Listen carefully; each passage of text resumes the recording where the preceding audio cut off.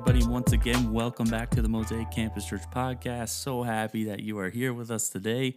If this is your first time listening with us, thank you so much for checking this out. Today, we are continuing our Sing Me a Song series that we've been doing this whole year, actually, ever since September, I believe we started. And it's been great so far. And today's talk is actually part 2 with one of our worship leaders, Courtney Sturge, where we are looking into the hymn "It Is Well With My Soul." So she gives us a bit of a background story to the song. She explains a couple lines I had no idea what they meant, which is the case with many hymns. But she just talks about having a greater appreciation for hymns as well. And so I hope you enjoy this. If you never listened to part 1, I suggest you go listen to part 1 before you listen to this part, because there's so much wisdom in that one as well. So make sure you check that out if you haven't yet. As always, if you have any comments or questions after this talk, feel free to reach out through one of our social media platforms. We would love to hear from you. But as always, enjoy, and we'll see you soon.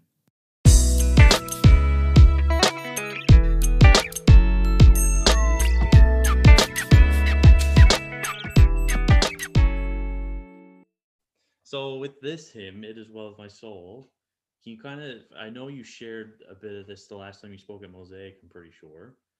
But can you share a little bit about like where this hymn comes from, and maybe even to like, I don't know, the title kind of speaks for itself, but can you give us like, I don't know, just a brief like what is the main message of it? Yeah, sure.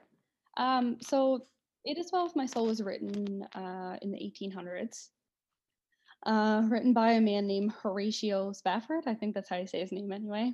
And it's about, generally that life kind of throws us some curveballs sometimes, and there's challenges and trials and sometimes unexpected things that come up. And so this man who wrote the hymn, he was a successful attorney. He's a real estate guy, very rich, very well to do. And he ended up losing a great deal of his business and his money and whatnot in the Great Chicago Fire in the Mm, 1800s. right. And around the same time, he lost his son, who was 4 or 5, I believe, um, to scarlet fever. So after that had happened, um, he was going to go overseas to England, I think, and was going to do some work over there. And so he sent his wife and his 4 daughters on a ship to England, and he planned to join them um, later because he had some business at home to deal with, like still from the fire and recovering, whatever. So he sent them ahead of him, and when their ship was crossing the Atlantic Ocean, it was involved in a collision, and the ship actually sunk. Oh wow. And I think 2 to 250 people lost their lives, including all 4 of his daughters. Right. So he had lost his business, his money, his son, his daughters, all his children. His wife did survive, and she sent him a telegram, which is now pretty famous, and it just said "saved alone." Mm, So she was the only one who made it from their family. So he immediately set sail for England to go and meet her. And at one point during his crossing of the ocean, um, where they passed, the captain of the ship had actually known of the tragedy that had happened to him and his oh, family, okay. and he was passing over the spot where the shipwreck had occurred and where his children had drowned and died. And he has said that in that moment when he was passing over the part of the ocean where his children were involved in the shipwreck and died, he just felt comfort and hope, and that really filled his mind and his heart. And he wrote down these words that kind of came to him at that time: "Peace like a river attendeth my way. Whatever my lot, it is well with my soul." And that's kind of where the hymn came from. Mm. Yeah.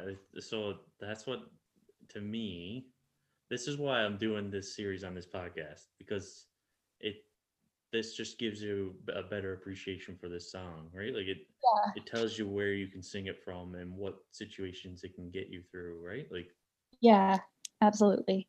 yeah. So the only thing is though, like this song, like many hymns, is written in this like King James Old English language. So even like I put the question down to ask you. I got to bring it up to make sure I say it right.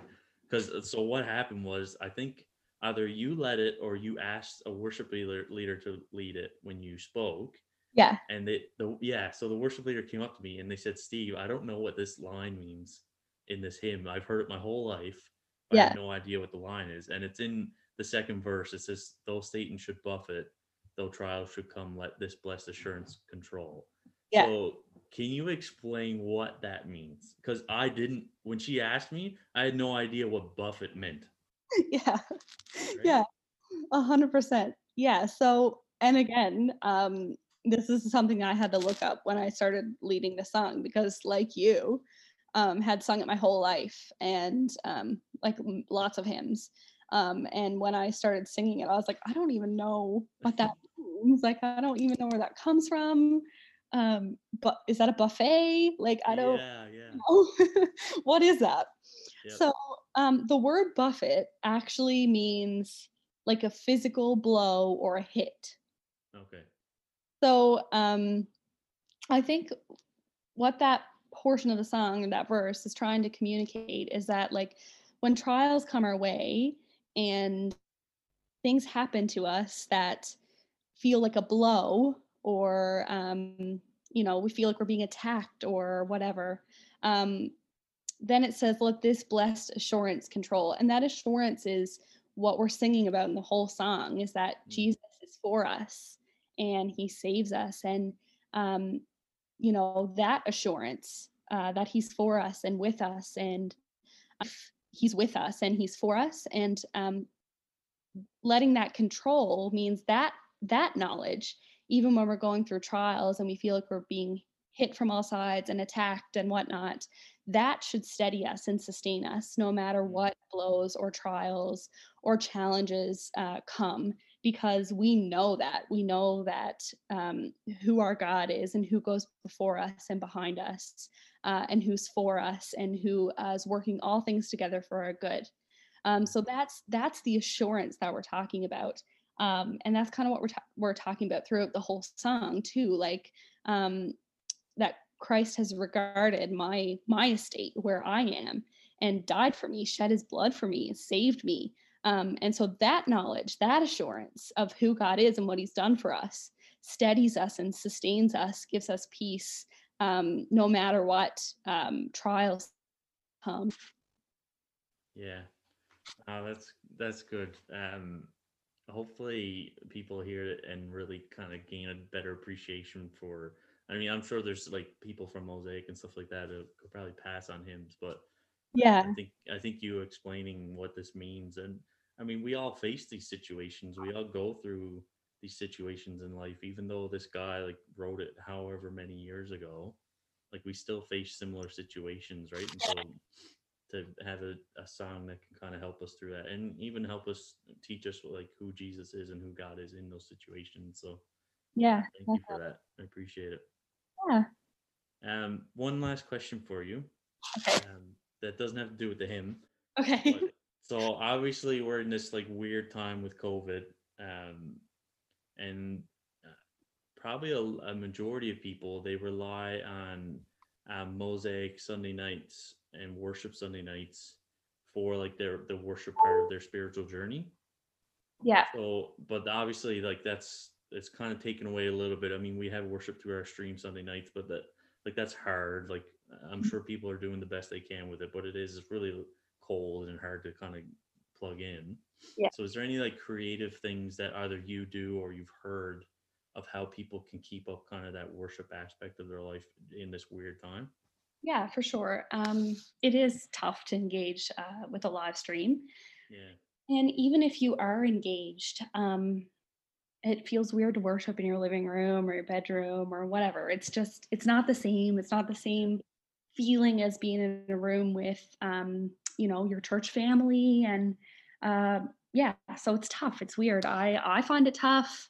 Um, I'm at a total like screen fatigue. Yeah. type deal. So it's tough. It's not the same. But I think that listening to worship music on a live stream is even different than listening to it like on your phone or whatever. So I personally listen to worship music in my car, in my shower, on my way to work, whatever. And I think part of it maybe is lots of us are maybe tuning into a stream in our living room, in our basement. Maybe we've got roommates, maybe we've got family members around, and it feels weird to kind of get into to really worshiping and focusing, and it's just a weird space. So what I would encourage people to do, what I try to do, is get in a space that you feel comfortable worshiping in.